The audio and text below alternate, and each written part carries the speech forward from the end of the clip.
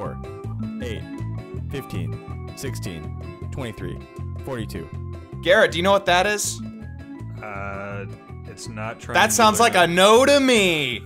Because what do a series of random numbers, a polar bear, and a giant moving cloud of smoke have in common? Garrett, do you know?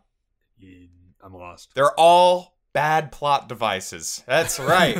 Bad plot devices inside the wonderful series Lost. Hello, everyone. My name is Thomas Youngerberg. I'm one of the creators and general upkeepers of Rough Draft Games. And with me here, as always, is another one of the creators and all the other things I just said. I'm Garrett Lively. I have found a way to successfully commit suicide in this board game. So It's true. It's written in the rules, so it's approved. And also with us is Jeff Lee, I don't travel anywhere via plane. just don't do it because it could just the centrifuge is blow that up. where you're stuck in the airport a couple episodes back?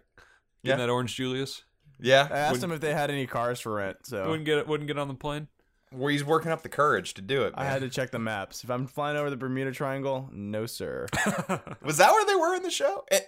Anyways, today we're going to be looking at the Lost board game. So this game is just like all the other shows that we do here on Roll and Move. It is it's going to be a pretty questionable board game, but bear with us. That's half the fun of looking at it. But before we can really dig into what makes this board game work and what makes it not work, I got to ask, has anyone here actually watched Lost? It was a huge thing, and I totally missed out on it when it was on. Funny story. My ex-roommate, who I've talked about a few times on this podcast, Shaheen, he was a huge fan of Lost. And when we initially started out as roommates, the series finale was coming on. So the only episode I've ever seen is the series finale. So you just ruined it for yourself. Were you that person who comes in and you're just like, I'll just hop in and watch a show, and people were like, no, you got to start from the beginning. And You're you're like, like, no, I'm fine. no, No, it's and then, I'll just read the last page, and I'm sure I'll get the gist of it. were you asking questions throughout the entire episode? Yeah. Oh my god, that's perfect. Just You're ruining ruining it. years of like prep for him. How many seasons was Lost on? Like 8 or something? I only saw one episode. I don't know. Now, why is this guy running around kissing her when clearly he's attracted to the other lady on the other side of the I aisle? thought this guy was dead. You just told me he was dead. So I never watched Lost, but I'll admit, like I had this problem where I can't commit to TV shows because it's for some reason it's a big commitment to me. There's only a few shows in my life that I've fully committed to. Game of Thrones is one of them. But with Lost, I was always kind of curious, so I went back and read the wikis. And spoiler alert, what got me I never understood this. So I guess there's a season where they get off the island and then they come back, and I'm like, what? Like, why? It's really weird. My friend Stephen Walker, he's a really good friend of mine, huge Lost fan back when we were in college. He watched every episode. He tried to get me into it. He tried his hardest. And I couldn't do it because just like you said, Jeff, there's like 24 episodes in every season. Yeah. Right? That's insane. And each one's an hour long. And like, it's so confusing because they have flash forwards, flashbacks, and then flash sidewayses because they go into like alternate dimensions. There's like entire seasons where they dedicate themselves to exploring what would have happened to the characters in a different timeline. Yeah. This thing is more confusing than I think the DC universe for Detective Comics. boy. And that is saying something. But What about the X-Men timeline? oh my god, Days of Future Past? Yeah. I don't know. Yeah. That's God. I can't once you start getting into like different timelines, you kind of throw me for a loop. But luckily, most of that was not in the actual 24 board game. Lost board game. Yeah, but 24 also did have 24 1-hour episodes every season, so Yeah. I can see that. Yeah. I can see why you had the confusion. And the board game did throw me for a loop. It was a little confusing. There's probably a couple alternate universes in that one too. One where we enjoyed it. So who is responsible for this game? You want to remind our viewers who Cardinal is? Cardinal Games are dear friends that just basically are the reskinners. I believe we labeled them back in episode 1. Yep.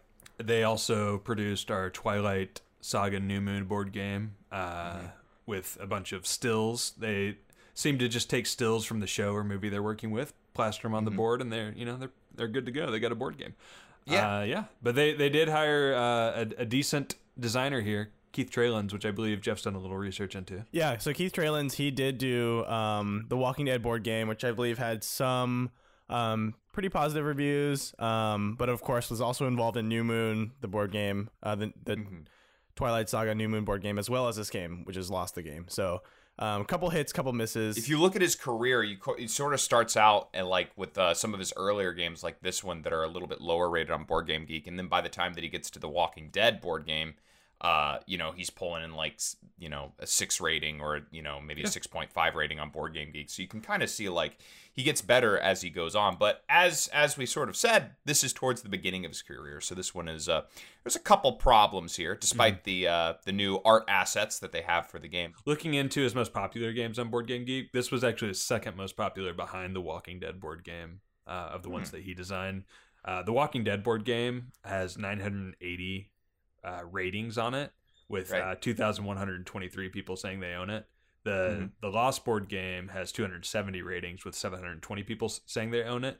None of his other games have over 34 ratings. 42 ratings. So that's the kind other of the ones sign were of the times too, I think. I think in 2006 we're obviously not in the same board game renaissance as we are now.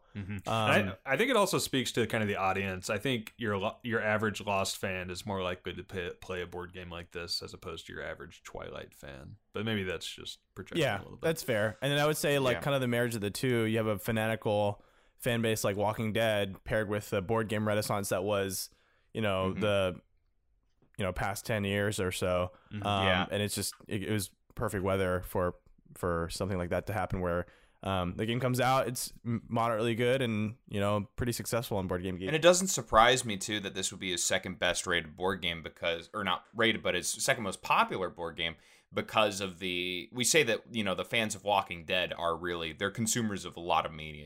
Zombie culture really draws a lot of nerds to the forefront of whatever media you're publishing, whether it be a board game or a movie. And there's a lot of overlap in those activities. I think the same might be said for fanatical Lost fans, because my friend Stephen Walker would like these are people who would schedule out time out of their week to watch the show on ABC. So they're probably pretty open to at least trying out the new media, which might explain why this board game is probably one of his second most popular. How many people do you think got tattoos of those like the Lost numbers? Oh, jeez. And thought it was like really cool that they're super fans. I think a quick Google search would probably show us that there's too many is the number. If there's one result, then probably a little too many. Probably too much. Garrett, so you're the one who was in charge of getting this board game. Thank you for taking on the brunt of the action here. So go ahead and let's do the sound drop that we do not have of Brad Pitt asking vehemently, "What's in the box? What's in the box?" So, like our Twilight game, this comes in a nice tin. I'm gonna give you some nice sound effects here. Just a wobble. You feel that? Why don't you take that lid off and give me a little wobble? I know what you want. This is the second Cardinal game that came in the tin, right? Oh yes. Yeah. Oh my God! If I was in a elementary school play, that would be my thunder sound effect. You guys can't see this, but shaking Garrett's that dog, on the... Sir, is like really excited because he's like wobbling the tin, which is hilarious. I think I got some dog cookies in there. He's baking something right Ooh, there. Danish cookies in here? You open it up. It's got 3 different rule booklets, which I immediately am displeased by. These are in maybe like a 6 font, 6 size font. Like it's just tiny. What's the typography? What are we talking? Arial, Times New Roman? Yeah, Arial. Okay. Yeah. It's still ahead of its time. Bad, though. Yeah. 2006, ahead of its time, right, Ariel? Mm-hmm. Sans serif. There's a lot of freedom there. So you open it up, and this is one of the cardinal sins, and not exclusive to Cardinal. Cardinal sins. Yeah, I got it. One of the cardinal sins of board game makers is they make different rule books with different rules located in like only one rule book and not all of them, right? So you open it up, you got Lost the Board Game beginner rules. Then you've got Lost the Board Game advanced rules, which goes over basically all the beginner rules, but a little bit more in detail. But they also leave a few things out. You have to like go back and reference the beginner rules, which I jump straight into the advanced rules because, we're obviously professionals here on this podcast. Of course. And then your nice cheat sheet and your summary of all those rules. So that's like 4 different rule sections that does not have all the information needed to play the game under each one. So you have to hunt. You have to hunt through the rules, and in fact, through various parts of all of the rule books. Let me find this here. It'll mention something that they're going to explain later. For example, the power checks, and it'll say, "We'll talk about that soon." And then you'll look down later. Nice little fourth wall breaking. Yeah, just a little parentheses. We'll talk about that soon. Wink, winky smiley face. Yeah, so Colon that's just littered throughout here, where you're having to like read these rules, go through, find another section of the rule book, read that section of the rule book, go back to the part you're reading to begin with, and then go check the beginner rule book to make sure you understand how the basics of that work. So very convoluted rules that fortunately you guys didn't have to deal with. I went ahead and learned this game and gave you guys the TLDR and just kind of explained The real things hero as of the we went show. along. Take it. What was your estimated time learning these rules, Garrett? I'm just curious. It took I was probably setting this up and doing a little research for about an hour.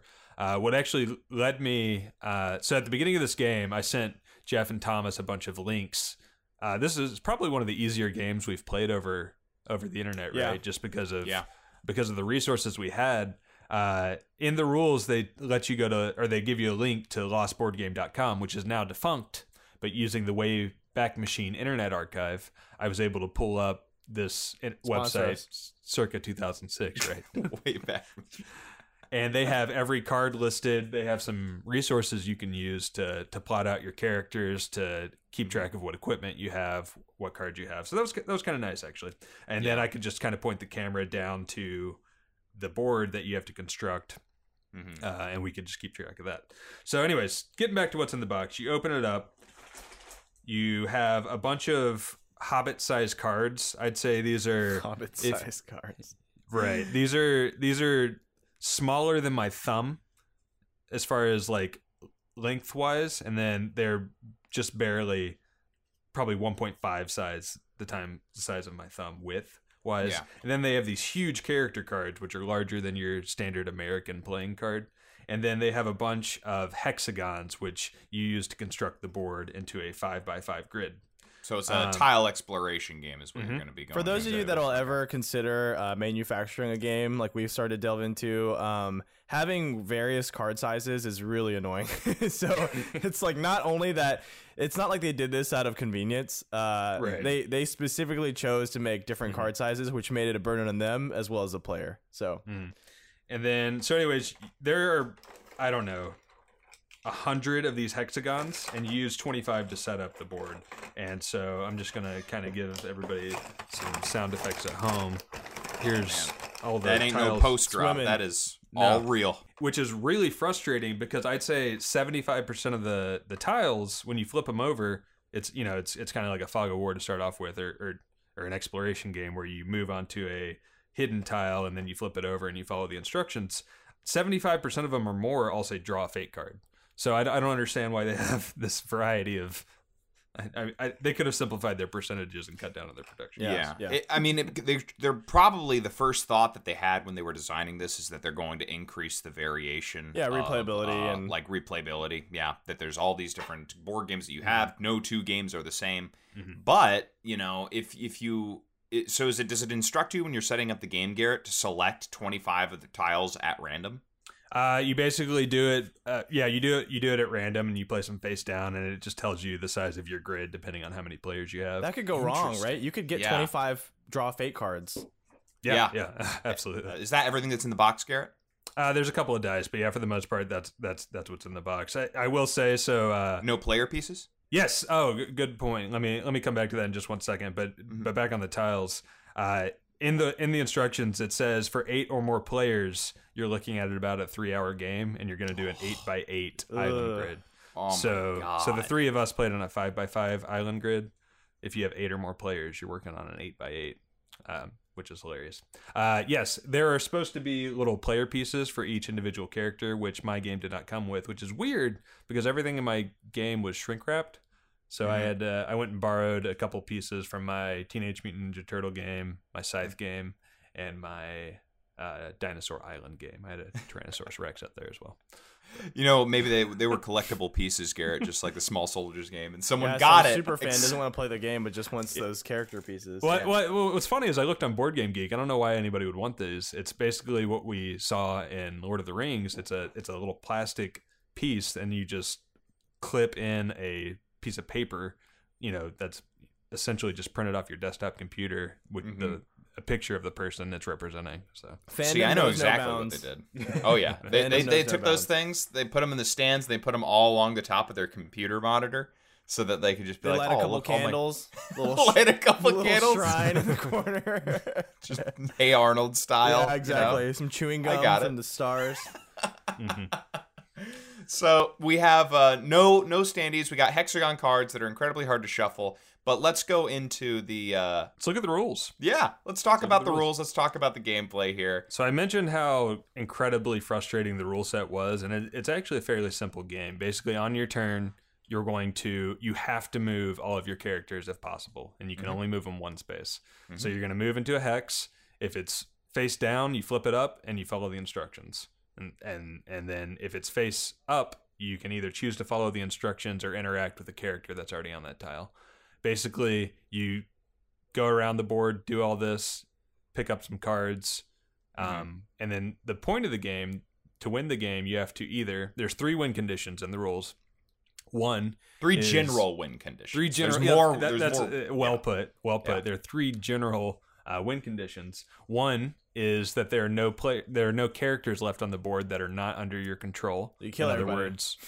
In other words, you've killed everybody, or you've taken control of all the characters. The second win condition, is the first player to fulfill their starting character's win condition. So all of the characters that you draw have, or not all of them, but many of them have very specific win conditions. Yeah. Some of them were charm character from every other player or something like that. That was Shannon's. In the show, she's kind of, floozing around with a couple of the guys. So they tried to make the win conditions unique to the characters in the show. Yeah. Some elements there. And the third and final winning condition, my personal favorite, is if an agreement is reached among any remaining players to share the win under any conditions that they agree upon. That is the end of that sentence. That is the end of that win condition, which is very vague. So I know what all of our audience members are thinking. Yes, you could 5 seconds after starting the game look at each other and go, "You want to split the win?" Split the win. Yeah. And it would be, that's in the rules. You can do that. So you can technically all immediately. As children, we did it all the time. As children, we were like, how about we just share this one? Hey, we all win, right? Let's all agree to disagree. I do want to say one thing about the second win condition, which is the unique character win condition. Sure.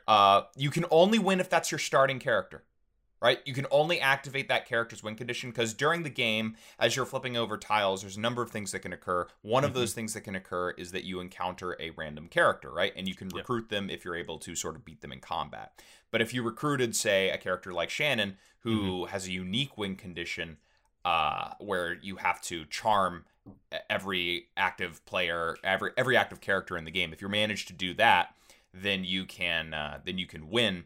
That win condition is only in effect if she was your starting character. So you don't get to add win conditions as you recruit them. Good point. Those are all the basic rules. And then the one mechanic there is in the game is basically power checks, which you're going to do for pretty much anything. And you just take whichever characters are involved in said power check. They have a certain starting power. You add any items you may want to play, and then you roll a die. And you compare that to either the NPC or the fighter you're playing against. It's standard boons, standard battle mechanic. Yeah, dice rolling battle mechanic. And if you if you do that to another player, you can choose to try and take control of that character. In which case, you take that character from the other player, and you get to treat them as your own character. So let's talk a little bit about what happens when you flip a tile in the game. So it's exploration. There's basically there's a very small list of things that can happen. The first of which we already talked about. Hey, you discover a new character that was under that tile, and you can sort of do a little battle mechanic, roll the dice, and try and recruit them, right? You do a power matchup thing. The other thing that can happen is you draw a fate card, which we also mentioned earlier. And that fate card can be a number of things. So those are really the only 2 things that can happen. And then once you draw a fate card, the fate card is actually one of many different types of cards. So it can be an equipment card, which has a very specific instructions for your character. It can increase their power by 1. You can modify, or something. Yeah. You could steal, or you could do different things. You get different powers. Yeah. it can be an equipment card that helps you that way, or it can hurt your opponents, or it could be an event card. And an event card can actually summon. It can be a power check essentially on your characters. Where I think Garrett, you had one where you encountered mosquitoes, right? Mm-hmm. Where actually, to clarify, there's an event card which goes into your hand and you can play whenever you want. Kind of like an equipment or like an action. One-shot. Yeah. Oh, yeah, it's kind of like a one shot. And then there's encounter cards, which you're referring to, which are usually Bad. power checks where you can either win and possibly get a reward, or lose and possibly get a suffer penalty. an injury. Yeah. Mm-hmm. Yeah, which is another thing that we should mention is that with the injuries in this game, so if your character is injured, you have to make it to a campsite, which is a location that you can uncover on a tile, and you have to heal there, which was really funny because at the beginning of the game, Garrett's first move, he only had one character, right? He had who was it? I had Saeed. Mm-hmm. He has a power of 5. So basically, I have no items or anything. I move onto a space. So if I have a power check, the best I can roll is a 6. So my power check would be 11. I roll on a large polar bear who has a power check of 15. So if you lose, you have to injure a character that participated. Yeah. And so immediately Saeed starts off the game injured, and I am one move away from losing the game on my first play. Mm-hmm. Yeah, and so we're rooting for that to happen as quickly as possible. But poor Garrett, luck of the draw, limps away, gets a card that heals him, and then I think you ended up staying in the game for quite some time. I made it to a campsite. Yeah. So it's really so there's a lot of luck in this game, so to say. Like if you get you could wind up being like Garrett. You could have been eliminated in 2 turns immediately at no fault. Yeah, I think that's a flaw. Not so much the luck. I mean, I think that's pretty common in a 4. This is tile exploration. This isn't a 4x game, but it it does have maybe a 3x. I guess it doesn't really have exploit, but it does have exterminate, expand, and explore. Yeah, and usually when you're turning over tiles, there is some risk of something bad happening and something good happening. It's just normally on your first turn, you're not at risk in losing the game. Well, I still think it's really funny that you're drawing. There's nothing saying that there's a set of starter tiles. Like you have to have X amount of campsites or anything. And so you could have had no campsites on this map, and so we all would have ended the game really quickly, just getting injuries. What I did notice is, so basically the way you set up the grid is the perimeter of it has to be a shoreline, and then the inside of it's called an inner island tile or something like that. But again, most of all the tiles, regardless of whether being inner or shoreline, are draw a fake card. So, and the fake card is where you can encounter some of the trouble. Some of the more complicated ones, like there was a tile where you couldn't initiate power checks. Yeah, so some of the tiles have inner special island conditions. card. So it looks like some of the simpler ones were the shoreline. But anyways, so it just seems like they did some things right and some things wrong. Like they thought a lot about some of the mechanics, and they were like, okay. I think it was small campsite where you couldn't do a power check. That was in the inner island, and they thought about that. We obviously wouldn't put it in a shoreline because you're more likely to have an encounter in the middle. Cool, but then they also didn't think about, okay, well, what happens if we don't have any of these cards? Like they just, I don't know, they kind of picked and chose what they sort of prioritized, and it didn't all come out. And clearly they knew about the possibility of player elimination. I mean, the whole point is to be the last man standing. But I think it's funny. I don't think we mentioned the note that they leave in the rules is about players who leave the game. And I'm just going to read this real quick. It says, if another player is eliminated from the game, either by losing control of all their characters or just quitting, they place any fake cards in their hand into the discard pile. So they give you an out to just go ahead and say, I'm done. I'm done. This is enough loss for me. I feel like if you're having to write that into your rule book, you're kind of admitting that something's wrong, right? Yeah. I think the thing that's wrong is that there's no sort of, ideally in a game like this, you want to have a slow progression of difficulty. And the problem with laying down 25 random tiles or whatever it is, you have no say or control over the sort of building of the difficulty. Yeah. And you can get the very hard skill check at the very beginning, and on your next turn you get another hard skill check and you're dead. Imagine if you would release the monster straight out, right? So so we haven't explained this yet, but in the game, one of the encounters that you can get on a fake card is quote unquote the monster. And in the show, the monster, it is one of the main antagonists, right? It's something that they're always they're always wary of, they're always worried about, and it shows in the game because this is the only encounter that can actually follow you around the map. It can go from tile to tile, and you roll for that. If it lands on you, it doesn't injure you, it kills you.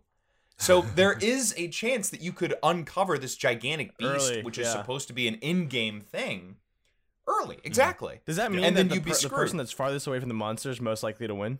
Or does the monster have to be eliminated? That'd be really The monster funny. does not have to be eliminated. If you want to activate John Locke's special win condition, he can defeat I think the it monster. can be eliminated, but it does not have to. So, like, if it was close to Garrett, it kills Garrett, and close to me, it kills me, then Thomas would just win by default because he's last. Exactly. That'd be great. Or Jeff and I could have said, you know what? Let's just win together. Let's make this win condition. If the monster kills Thomas, we automatically win, and we would have won. So Can you Yeah, do we that? we Can you make do that as rule. far as It's in like the rules to make that rule? wow, yeah. Yeah, And technically you're right. It says an agreement is reached among any remaining players to share the win under any conditions they agree upon. So It's the first time I've seen like house rules as an actual rule. Like as an actual, they try to like you include it. normally see variants or whatever, right? You don't necessarily just say and put whatever house rule you want to if you want to end the game a little quicker. Like with All Rise, the game that we're developing, we encourage house rules, but at no point do we say that you can just quit halfway through.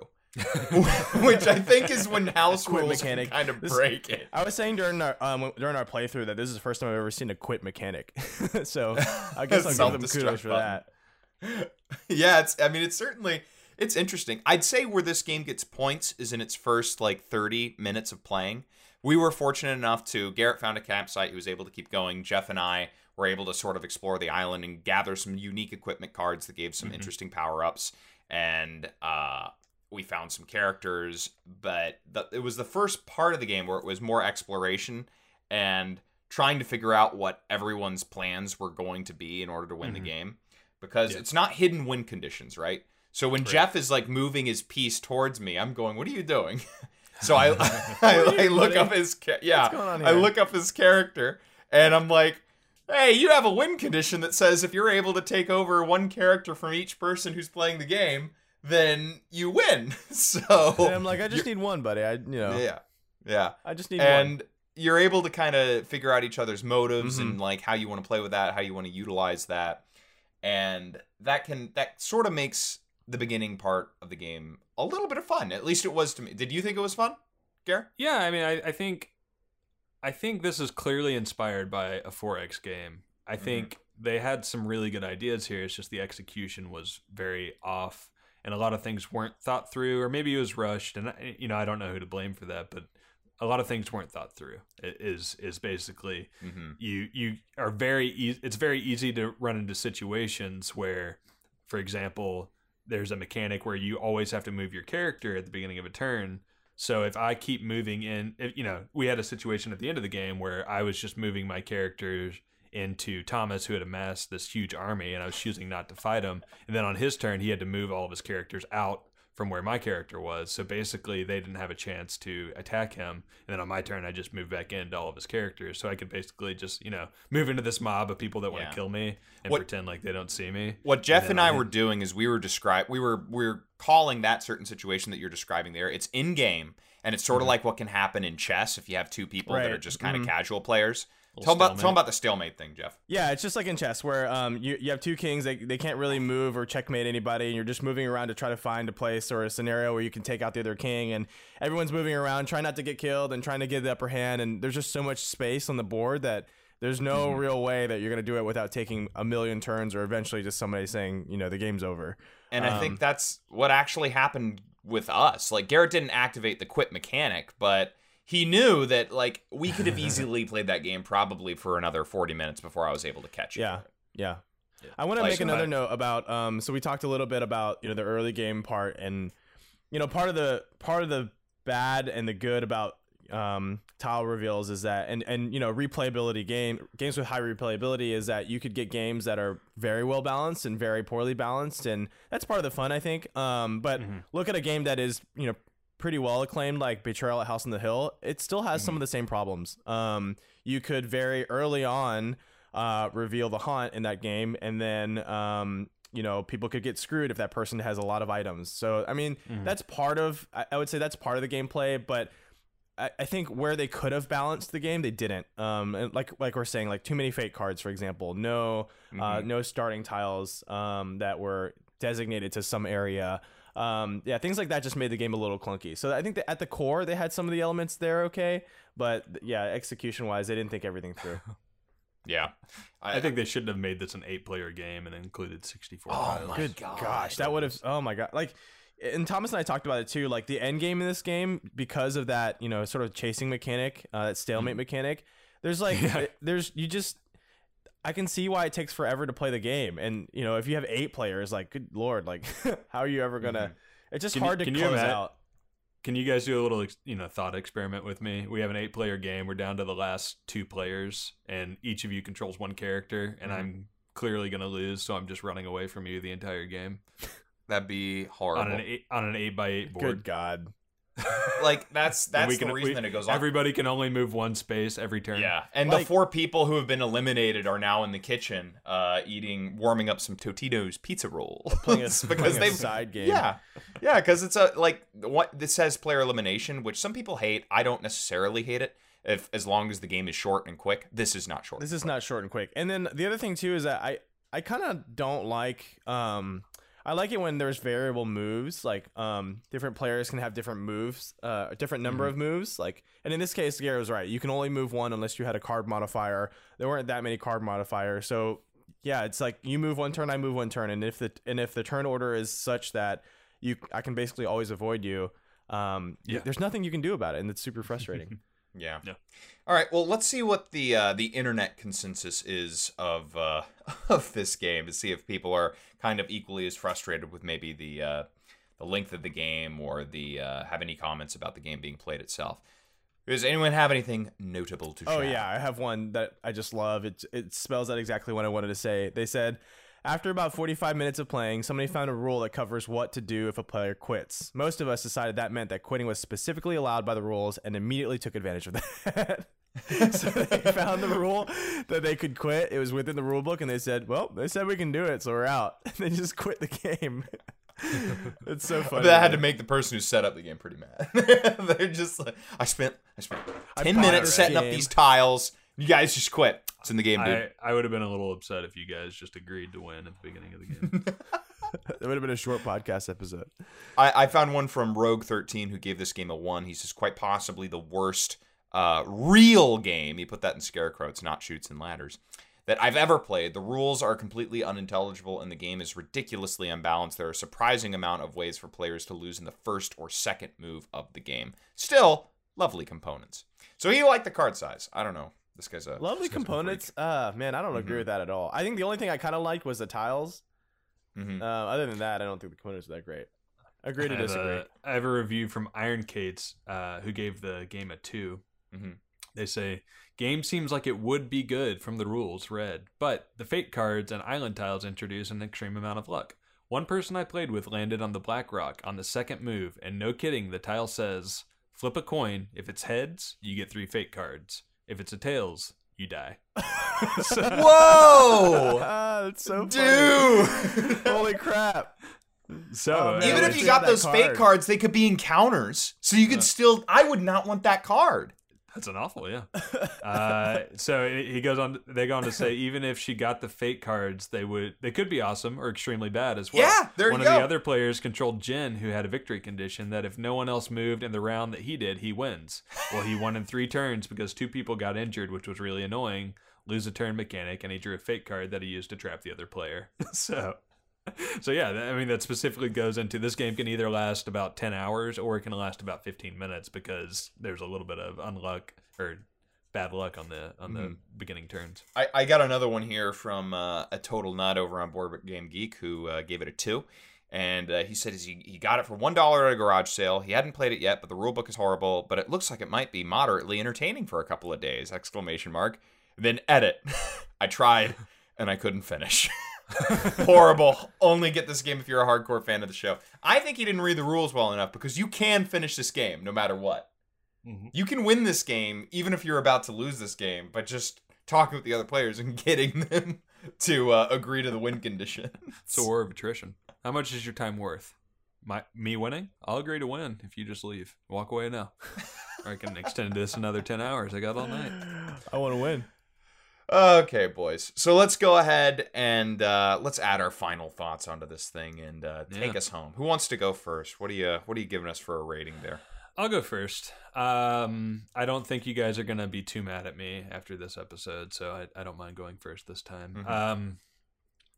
So I think there were some really good ideas here, and I think this designer just got a little bit lost in some of the executions. I think they definitely borrowed from the 4X genre of games, mm-hmm. and I think I will give them kudos because they took usually we see these intellectual properties and they put these very dumbed down games into the box. It's very thematic, I will say. It's like exactly. You want to take control. You want to be the leader of everyone on the island. You want to explore, gather equipment. I assume is thematic. I don't know, but this is by far the most complicated game we've played here on the Roll and Rip podcast.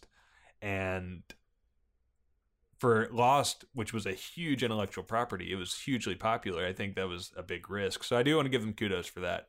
That being said, like we've completely covered here, there are a lot of holes in this game that just make this borderline not unplayable, but certainly like I said, it's a war of attrition. You're really grinding to get through the end. So that being said, I'm going to give it like a 3.5. That's fair. Thank you. I'll go next. Well, you're welcome. I'll go next. I think this game was very ambitious. That being said, it also came out 2 years after Betrayal at House on the Hill, I believe is the name of the game. Sure, so it came out 2 years after. I think it's clearly inspired by some of the tile exploration games that were first published there. But I thought it was implemented well.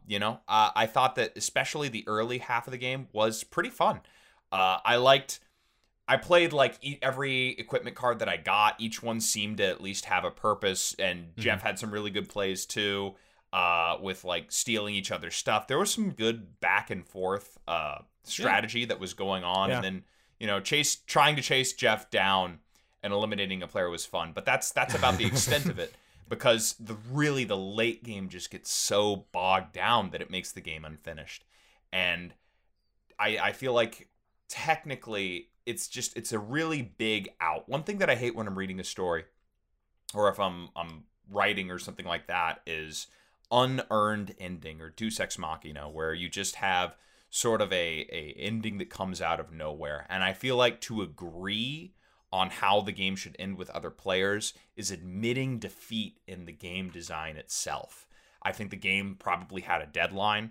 I think that Keith Trowlands was not able to work out all of the winning conditions and really work on the late game aspects of the game. So I think that shows. I'm going to give it a little bit higher than you, Gare. I'm going to give it a 4.1. All right. Because I had fun. I had fun playing it. I don't think I played it again just because it was so long, and I think it had really good ideas in it. I thought it was thematic. Some of the stuff, I just that late game just made it unbearable. So 4.1 from me. Which puts me last. So I agree with a lot of the things you guys said. I think the early game was a ton of fun. You don't know what you're going to run into when you're exploring those fate tiles. A lot of times it's nothing. You're just getting another fate card. I like them. Generally I like the mechanics in general. Garrett mentioned it, that this is probably the most complex game that we played, and that was really enjoyable for me. I saw a lot of really good elements in the game. Gathering resources, the interactions or encounters with other players was, power rolls are pretty common, but at least it's that, it's a mechanic that you can do. And I think it should have been the meat of the game, having more encounters with people, but this kind of encouraged you to kind of stay away for the most part, unless you felt like you're ready, and then people were running from you. So, and then the end game was just bad. It took too long to finish. It felt a little muddled. Everyone knew what you were trying to do, but the game mechanics themselves kind of kept you from doing it, which is a little frustrating. But I think I generally had fun in the beginning part.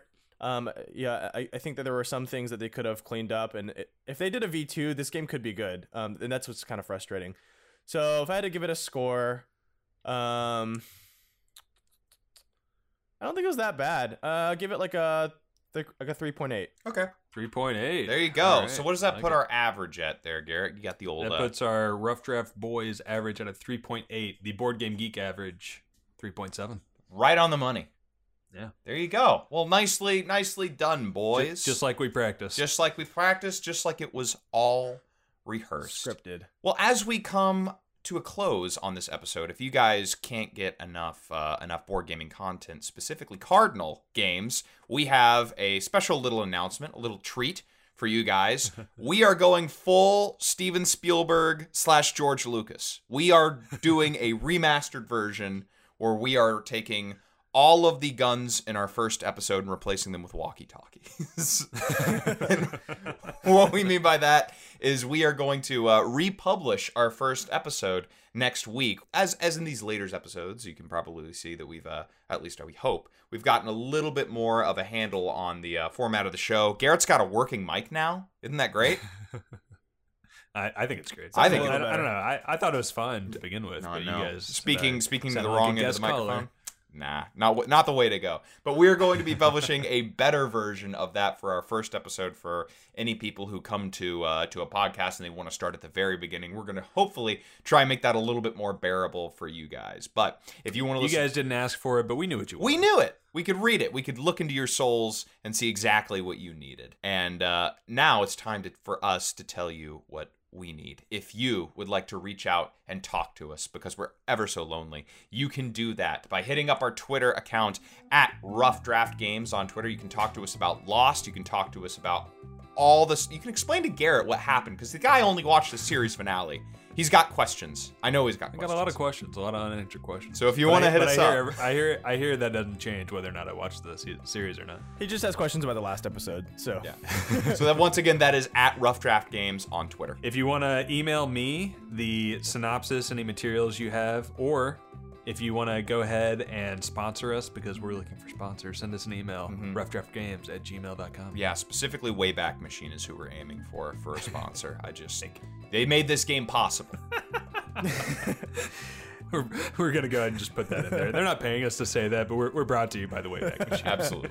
We're already sponsored by them. And if you want some reading material while you're trying to escape the smoke monster, come on over to roughdraftgames.com and check out some of our blogs, including the thematic, some of the other stuff that we're working on, including All Rise, and check out the other episodes of the podcast. And lastly, it would be a crime if we did not beg you to please give us a big 5 stars on iTunes. It helps other people find the show. It helps us with our, some algorithms that they're probably cooking up over there in Apple headquarters. Some of the math. It matters. I hear it matters. So help us matter, guys. If you could just head over there and leave us a nice little review. Or if you suggest a game for us to play, we will try and get our hands on it and review we'll play it for you. Play it, guaranteed. We will play it guaranteed.